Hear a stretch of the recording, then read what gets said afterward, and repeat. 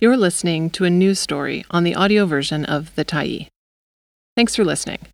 The Tyee is a nonprofit newsroom that is funded by our audience. So, if you appreciate this article and you'd like to help us do more, head on over to support.thetyee.ca and become a Tyee builder. You choose the amount to give, and you can cancel anytime. Police Board dismisses complaint media were denied access to camp clearing. By Jen St. Denis, November 27, 2023.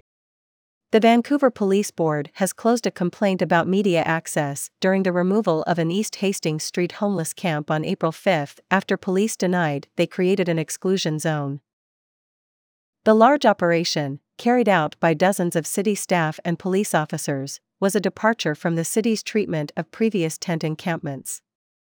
The decision to remove all the tents, mostly in one day, came after the city had spent months trying to control the sidewalk encampment on several blocks of East Hastings.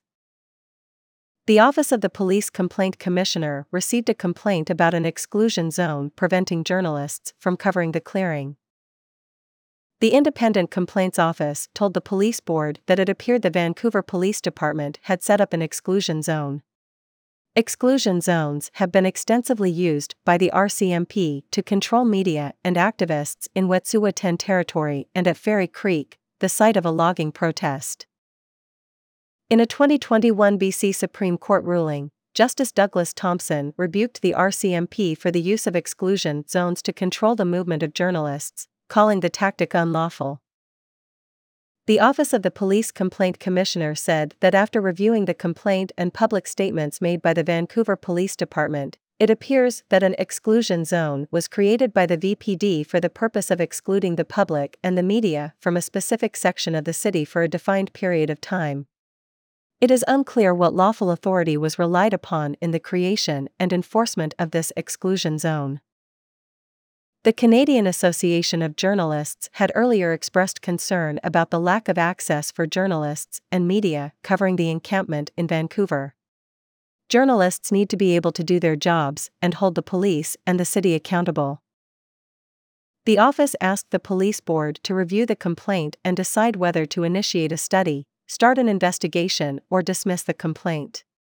Clayton Pecknold, the commissioner, told the police board that it was his recommendation that the Vancouver Police Board obtain independent advice in addressing this complaint distinct from the VPD.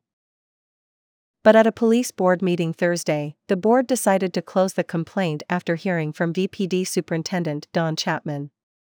Chapman told the board that while the VPD had closed the street for one block between Columbia and Main on the morning of April 5, that did not constitute an exclusion zone.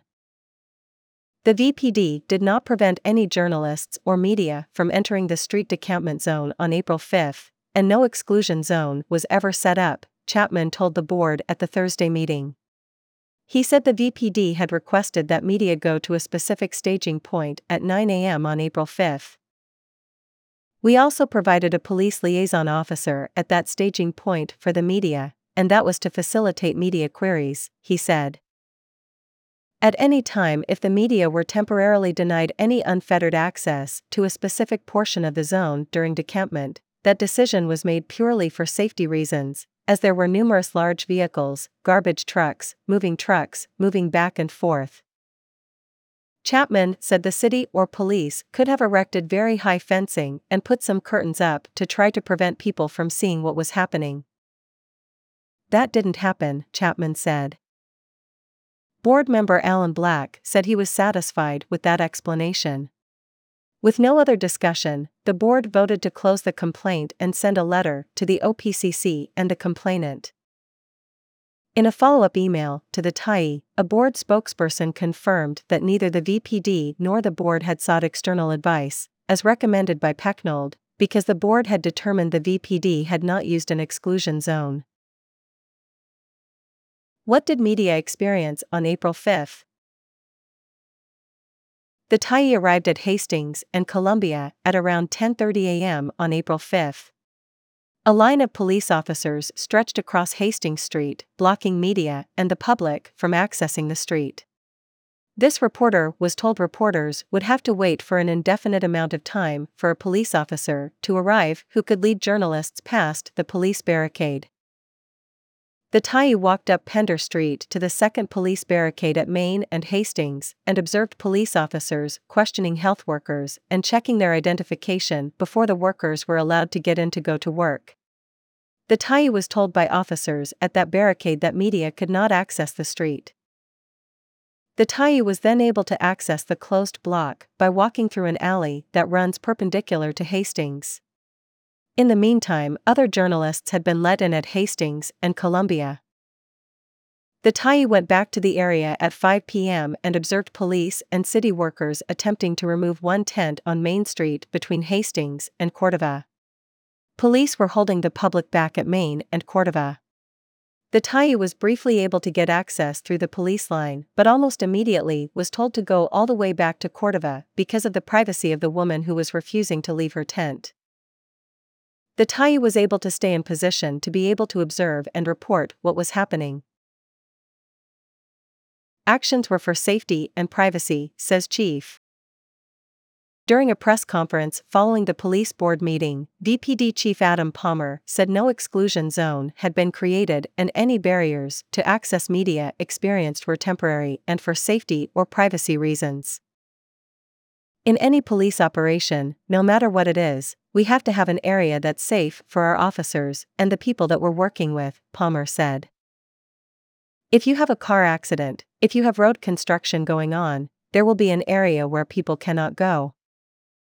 Palmer said the extensive media reporting, photography, and video from April 5 shows that journalists were given enough access to the street to be able to report what was going on.